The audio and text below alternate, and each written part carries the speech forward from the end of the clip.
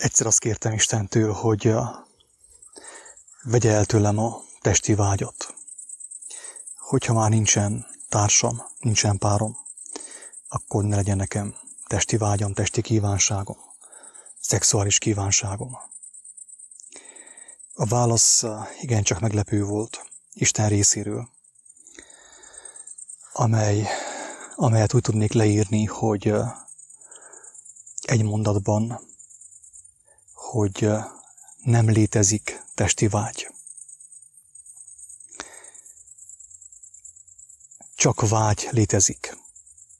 Kívánság létezik, vágy létezik, ami Isten ajándéka, és ami szükséges az élethez. Annélkül nincs élet, annélkül nem lehet élet, nem lehet életünk. A vágy, meg a kívánság, amit kaptunk Istentől, szükséges ahhoz, hogy fogadjuk az ő kegyelmét, örüljünk annak, örömködjünk abban, és azt megosszuk embertársainkkal. Pontosan, mint a magvető, ugye? Magvakat szórunk, amelyeket tőle kaptunk ajándékba, és ezt vágy nélkül lehetetlen teljesíteni. Tehát szükséges a vágy, szükséges a kívánság úgy az életnek az elfogadásához, az élet ajándékainak az elfogadásához, mint ezen ajándékoknak a megosztásához. Annélkül nem történhet meg a vétel, ugye, az elfogadás és a továbbadás. Viszont a vágy, amelyet Istentől kaptunk, az belezuhant a testbe. Tehát nekem azt mondta Isten, így tudnék fogalmazni, ugye, bibliai nyelvezettel, hogy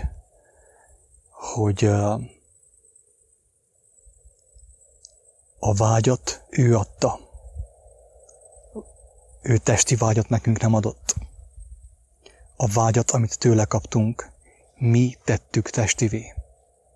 Úgymond a mi vágyunk belesüllyedt a testbe.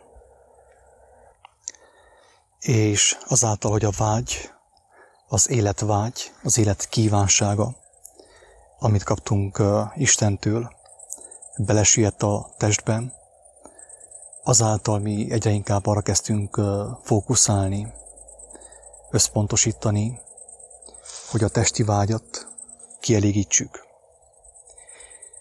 Ekképp tudott megtörténni az, hogy az ember ugye önzővé vált, az ő testének a kívánságait akarta és akarja folyamatosan kielégíteni.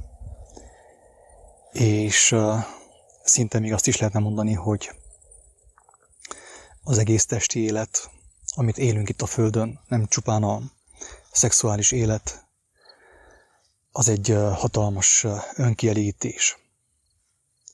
Amikor az ember próbál eleget tenni a teste kívánságának is, erre ő felhasznál más eszközöket, ugye, sőt, még az embertársait is felhasználja arra, hogy kielégítse a testi vágyait. És azáltal, hogy az ember belekezdett ebbe mondjam azt, önkielégítő üzemmódba, azáltal ő ugye halandóvá vált, gyakorlatilag. Azáltal váltunk halandóvá, hogy a testünk vágyait, a test kívánságát akartuk kielégíteni, megfeledkezve a lélek kívánságáról, a lélek vágyódásáról, a lelki vágyról, ugye, ami nélkül nem lehetne élet, nem lehetne életünk, és nem élvezhetnénk, mint Isten gyermekei, az élet ajándékát, és nem adhatnánk azt tovább, nem örömködhetnénk abban is, ugye, hogy megosztjuk azt embertársainkkal. És hogy igazából épp a testi vágy öli meg az embert.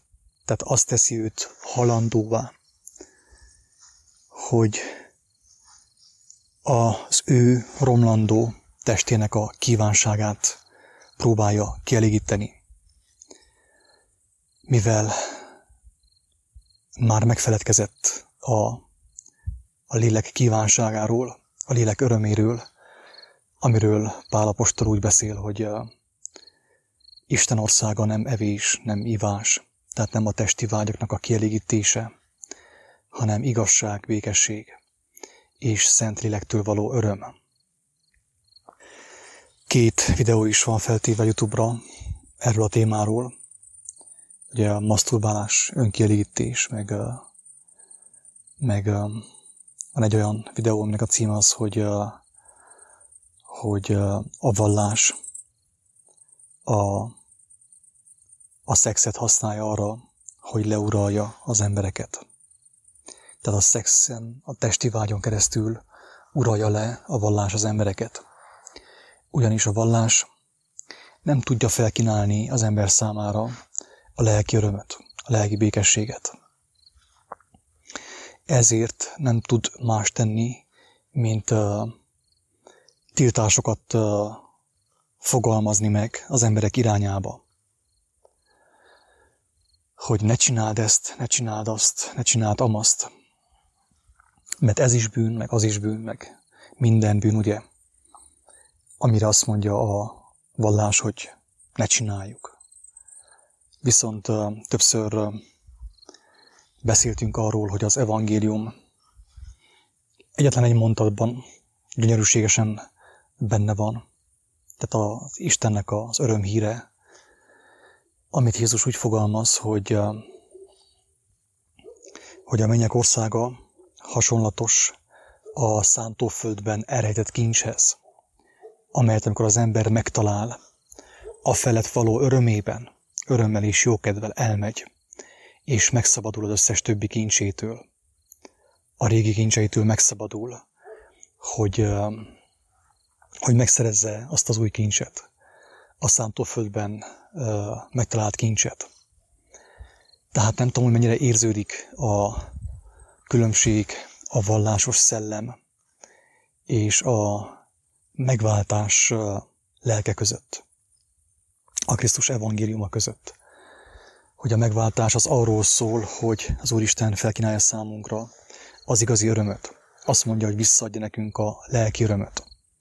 Csak ráfigyeljünk, halljuk őt, ismerjük meg őt, és engedjünk neki. Legyünk engedelmesek, engedjünk neki, bízzunk abban, hogy ő gondoskodik a mi örömünkről. És ide adja nekünk azt a hatalmas kincset, amit mi korábban elvesztettünk. És amikor megszerezzük ezt a kincset, nem hogy megszerezzük, hanem megkapjuk ajándékba Istentől, akkor az összes régi kincs, amit korábban kincsnek tartottunk, és kincsként őriztünk, hiába valósággá válik számunkra. Tehát úgy is lehetne fogalmazni, hogy az új kincsnek az öröme, az új kincsből származó öröm, a lelki öröm szó szerint feloldozza a régi kincseket. Tehát hiába valóvá teszi, elveszi tőlünk a régi kincseket. Mert amikor a gyermek kap egy olyan édességet, egy olyan csokoládét, amit korábban ő nem ismert, de sokkal finomabb, mint a régi, annak az íze és annak a megízlelésének az öröme elveszi tőle a régi édességeknek az örömét. És ekképp a gyermek nyilván ugye önként engedi el a régi édességeket, amiket korábban fogyasztott, mert az új csokoládénak az íze sokkal finomabb, és sokkal nagyobb örömöt kínál számára. És így könnyedén, erőködés és frusztráció nélkül, sőt törvény nélkül el tudja engedni a régi édességeket, amiket korábban fogyasztott. Ez lenne a megváltás. Ez lenne a megváltás, a feloldozás egyben ugye a régi örömök alól, a test örömei alól. És nyilván, aki nem ismeri meg az új örömöt, amit Isten kínál, Jézus evangélium által, az ő szavai által, az ő cselekedetei által, amelyeket bennünk is elvégez, és velünk is elvégeztet, az ilyen ember nem tud elszakadni a régi örömtől. Sőt, az történik, hogy egy egész életet le kell éljen önvádaskodásban, ugye a törvény átka alatt, frusztrációban, hogy ő nem méltó Isten országára, mert ő nem jó ember, mert ő nem tud megszabadulni a régi örömöktől, a test örömeitől. Tehát úgy gondolom, hogy ez a példa egyértelműen megmutatja számunkra, hogy hogyan lehet szabaddá válni, hogyan kaphatunk szabadságot Isten kegyelméből, ajándékba. És az a szabadság, amit ő kínál számunkra, hogyan írja fölül azokat az örömöket, azt a boldogságérzést, amit a test kínált számunkra. Nyilván, hogyha ez nincsen, hogyha ezt mi nem éljük meg, mint ahogy Jézus fogalmazta, hogyha nem tartjuk meg az ő cselekedeteit, akkor nincsen meg az új öröm, nincsen meg az új kincs, a szántóföldben eredett kincs, nincsen meg az új csokoládé. És ezért mi nem tudunk elszakadni a régi örömöktől, mert az ember örömre van teremtve. Maga az írás is, a teremtés könyve is bizonságot tesz arról, hogy az ember örömre lett teremtve. Tehát nem tudunk öröm nélkül élni, mert az élet maga az öröm. De a probléma az, hogy a mi örömeink, mint az előbb is mondtam, belezuhantak a testbe, benne ragadtak a testbe, és ezért vált szükségszerűvé az öregedés, az elmúlás, a halál. Nem győzöm eléggé hangsúlyozni azt, hogy az örömöt az ember nem meg kell tagadja, tehát nem megtagadnia kell az örömöt az embernek, hanem kívánni, hogy Isten megadja az igazi örömöt, hogy a mi örömünket átalakítsa, hogy annak a fényében és annak az örömében el tudjuk engedni a régit. Akivel ez nem történik meg, avval az emberrel nem történik meg maga a megváltás, mert erről szól a megváltás. Erről szól az, hogy bizonyos emberek borzalmas körülmények között, borzalmas fizikai körülmények között, akár a börtönben, üldöztetésben, háborúban nem veszítik el az örömüket, mert az ő örömük már az új kincsből származik, az új kincs által van. És ezért van az, hogy épp a mártírok tesznek a legerőteljesebben bizonságot arról, hogy milyen dicsőséges és milyen hatalmas Isten országa. Mert hisz olyan körülmények között, ugye embertelen körülmények között, üldöztetésben, fogságban, akár éhezésben, vagy szegénységben is boldogok, mert van nekik lelki örömük, ami korábban nem volt.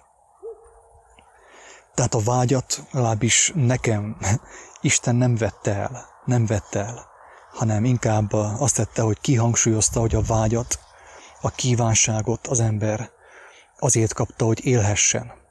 Mert annélkül nincs élet, vágy nélkül nincs élet, kívánság nélkül nincs élet.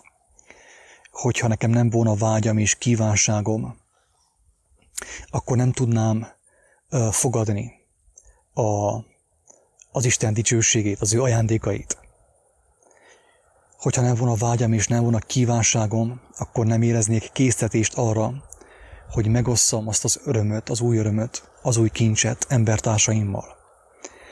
Tehát egy dolog van, amit tehetek, egészen pontosan 2, hogy hallom a Krisztust, amit Isten Jézus Krisztusban kijelentett, azt hallom, ismerem,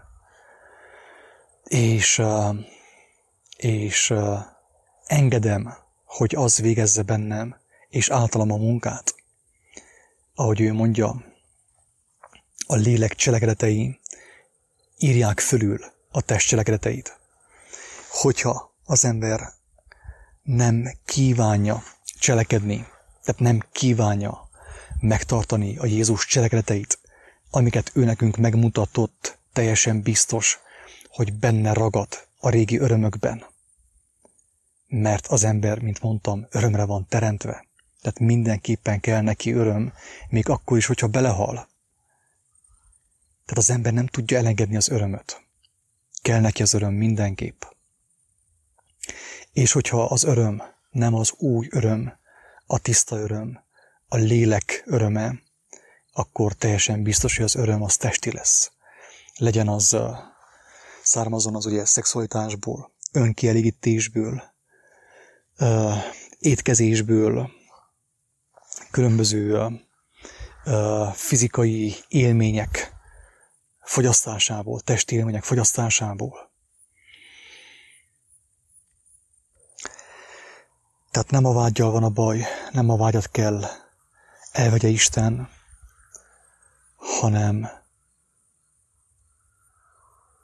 a vágyat kell kívánjuk mi, hogy ő megújítsa bennünk. Adjon lelki vágyakozást, a lelki kincseknek a befogadására, és azok megosztására. Mert amikor az ember ezt cselekszi, akkor teszi azt, amit Jézus mondott, és amit ő cselekedett. Ugye azt mondja, hogy tartsuk meg az ő cselekedeteit. Hogyha azt nem tartjuk meg, akkor teljesen biztos, hogy visszazuhanunk a testbe. Én el tudom mondani bizonságul, hogy még azok után is, hogy Istenhez fordultam, megismertem az ő dicsőségét valamilyen mértékben, fogadtam az örömhírt, befogadtam, és tényleg rábíztam az életemet Istenre, még azután is elestem. Sőt, valahányszor nem azt csinálom, amivel ő engemet megbíz. Tehát nem az örömhírt, az örök életnek az örömhírét fogadom be, nem a lelki örömöket fogadom be, és nem azt osztom meg embertársaimmal, én is visszazuhanok a testbe, és felerősödnek a testi vágyaim, a test kívánságai. Tehát teljesen egyértelmű, hogy a testi kívánságot, a testi vágyat Isten nem egy ilyen varázseszközzel akarja tőlünk elvenni, hanem úgy akarja elvenni, hogy azt lecseréli a lelki kívánságra, a lelki örömökre, a lélek cselekedeteire, ahogy fogalmazza Pál apostol. Így hát teljesen helytelen az a magatartás, hogy azért fohászkodunk, hogy Isten elvegye tőlünk a rosszat. Mert az Isten országa nem erről szól. Azért kellene fohászkodnunk, hogy Isten megadja nekünk a jót, a tökéletest, a mennyek országából valót, a mennyei kincseket, hogy azt mi örömmel fogadjuk, bele merítkezzünk azokba a kincsekbe, azokba az örömökbe, és azt tovább adjuk. Ezért is mondta ugye a próféta az Ószövetségben, hogy amikor Isten kérdezte, hogy kit küldjön az ő népéhez, hogy figyelmeztesse őket, azt mondta, hogy én hol vagyok, atyám, küldj engemet.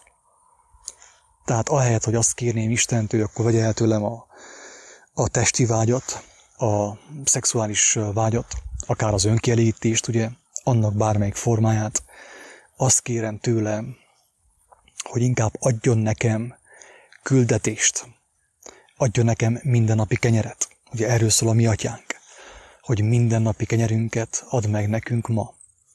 Tudjuk jó, hogy az a mindennapi kenyér a mi atyánkban az nem péksütemény, hanem az a mennyei eledel, amiről Jézus beszél, és amit ő nekünk megmutatott. És a mindennapi kenyérben ugye megvan a Istennek az ismerete, az maga a kenyér, hogy megismerem Istent. Azt mondja Jézus, hogy az örök élet az, hogy megismerjük a mindenható Istent, a mennyei atyát, és akit ő elküldött, a Jézus Krisztust. És amikor kérem és kapom a mindennapi kenyeret, amúgy hogyan kérem a mindennapi kenyeret, csupán szavakkal, hogy Istenem, adjál nekem újabb megértést, vagy bátorítást, vagy igaztalást. Tehát nem szavakkal kérem, hanem odaadással kérem. Úgy kérem, hogy kívánom őt hallani. Alkalmassá teszem magamat a hallásra, a látásra, hogy lássam az ő dicsőségét. Mert hogyha látom az ő dicsőségét, akkor már nem kívánom a világ dicsőségét, a test dicsőségét, a test gyönyörét, ugye nem kívánom, mert gyönyörködöm az Istenben, szó szerint. És hogyha kapom a mindennapi kenyeret, ugye akkor azt mondja Jézus, hogy a következő lépés az, hogy megtörjük azt, megosztjuk azt egymással. És amikor ezt cselekedjük, ugye ezáltal elvesszük az alkalmat és a lehetőséget a testtől, a test vágyaitól, a test kívánságától. Aki ezt valamilyen szinten megtapasztalta, azt tudja, miről beszélek, mert ez nem egy olyan dolog, ami egy ilyen filozófia, csupán egy elmélet, hanem ez megtapasztalható valóság. Ezt már sokan megtapasztalták és tapasztalják nap, mint nap, hogy mit jelent kapni a mindennapi kenyeret Istentől. Mekkora öröm azt tőle elfogadni, magunkhoz venni, megtörni, megosztani egymással. És tehát, hogy igazából Isten ennek az útját mutatta meg számunkra tökéletesen Jézus Krisztusban, az ő szavai és az ő cselekedeteinek a tanítása által.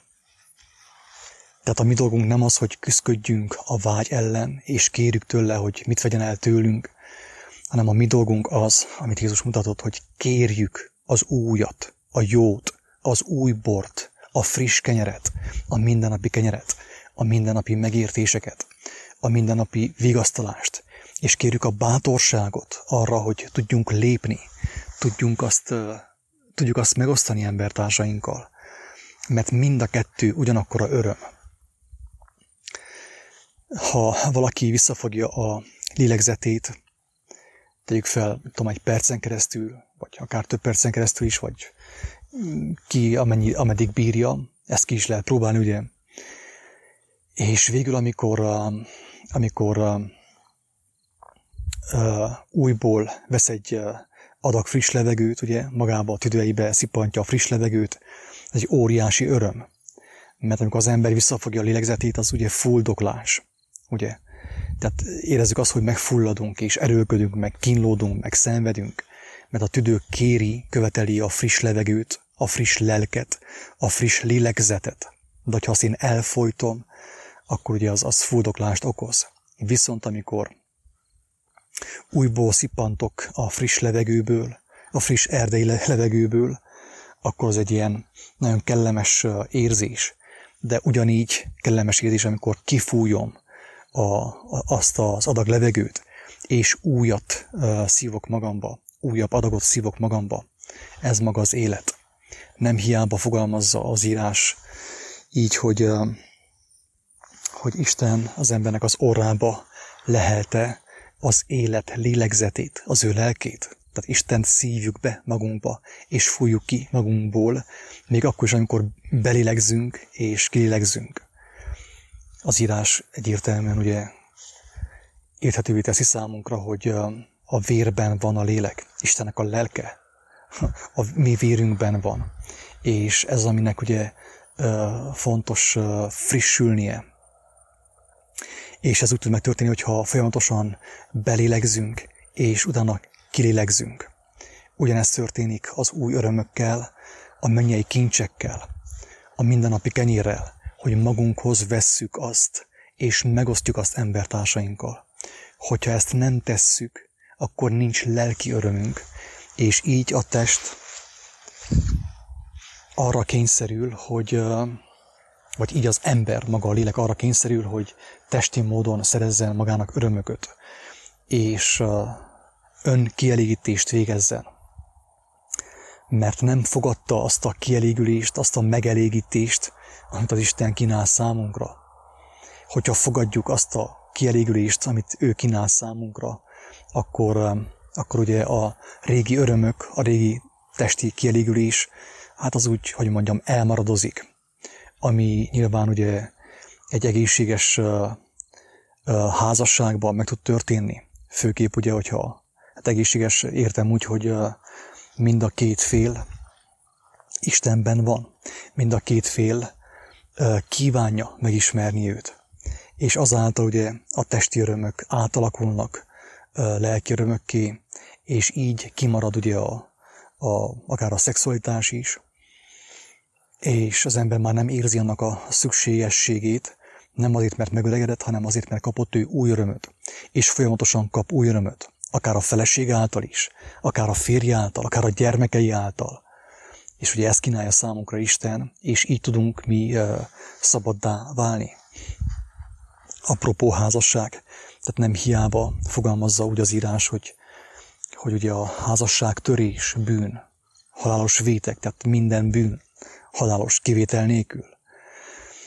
Mert hogyha az ember megtöri a házasságot, megtöri azt a folyamatot, amit Isten elkezdett két emberben, egy férfiban és egy nőben, akkor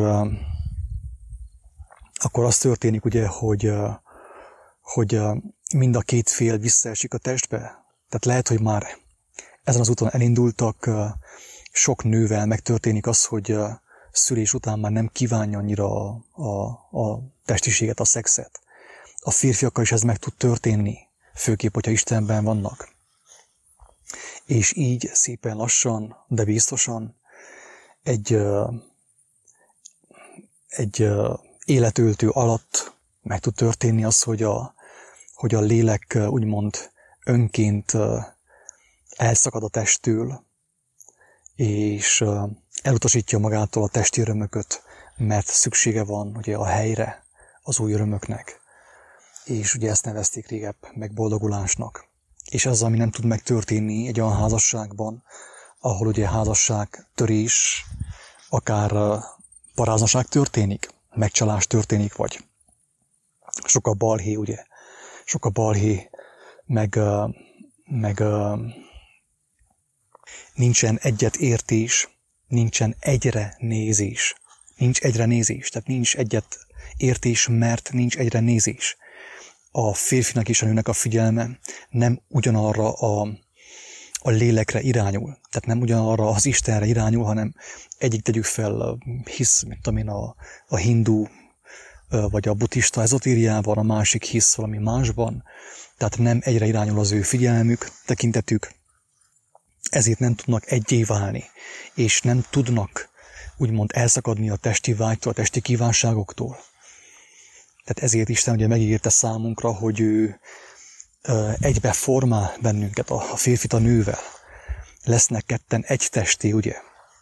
És így tud megtörténni, így történhetne meg a szabadulás, a szabadság, ugye a testi vágyaktól, a testi kívánságoktól való elszakadás, könnyed elszakadás, úgymond feloldozás.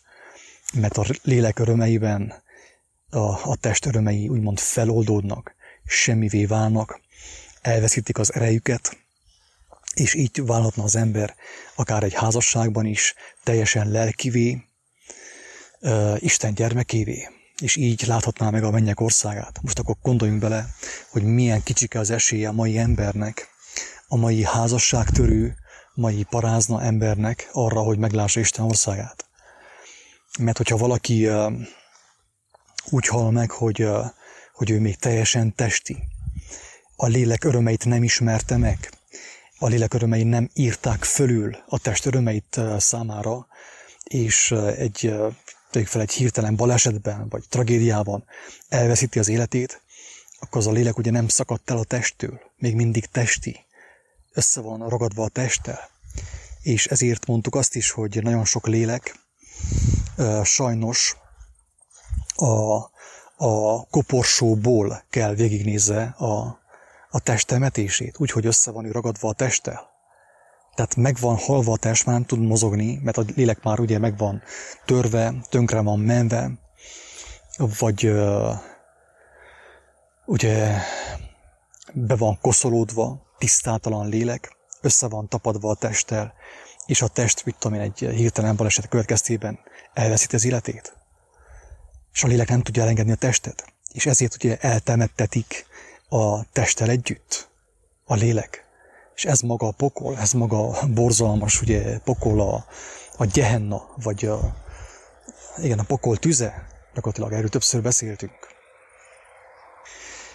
Egy kicsi ugye kényes téma, tabu téma, nem beszélünk erről, vagy ha beszélünk, akkor is ugye elbagatelizáljuk, gyenge poénokkal, elütjük az élét a témának, viszont szerintem, aki ezt hallotta, ezt a felvételt, nagyjából talán meg is értette, hogy mennyire fontos volna még erről a témáról is nyíltan és szabadon beszélni, mert azáltal, hogy az ember megvallja az erőtlenségét, a gyengeségeit, talán jönnek a válaszok is, akár egy embertárs által, vagy a Biblia által, vagy különböző módon, és megérti, hogy mi az, hogy örömhír, hogy a lélek, Istennek a lelke, úgymond készen áll arra, hogy a mi lelkünket megtisztítsa, a mi tisztátalan lelkünket megtisztítsa, és úgymond megbékítse Istennel, az ő teremtőjével.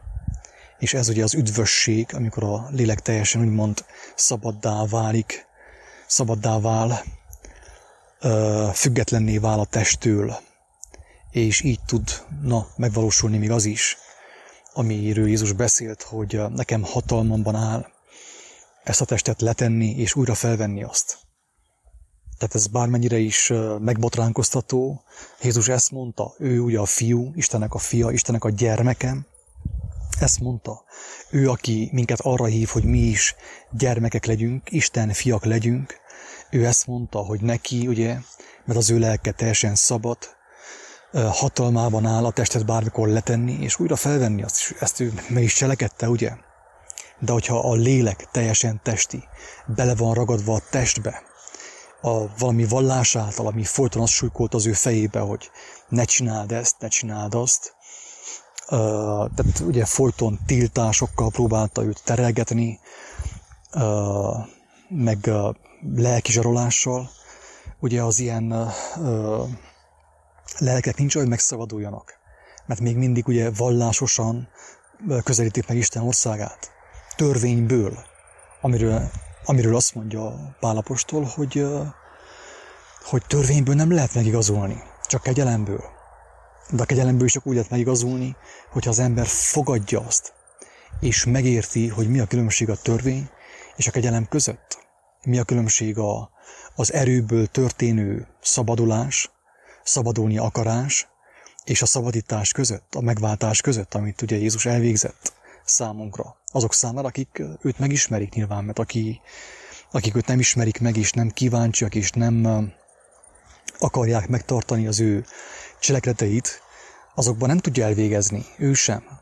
Tehát nagyon sok ugye ember nem fogadta be már akkor sem, hiába, hogy élőben hallotta az ő beszédét, az ő szavait, az ő tanításait, és látta őt, nem tudták befogadni őt. Tehát most is, aki nem fogadja őt be, úgymond, nem ismeri őt meg, és nem fogadja be az ő szívébe, az ő elmébe, az ilyen személyekben ő nem tudja elvégezni ezt a munkát.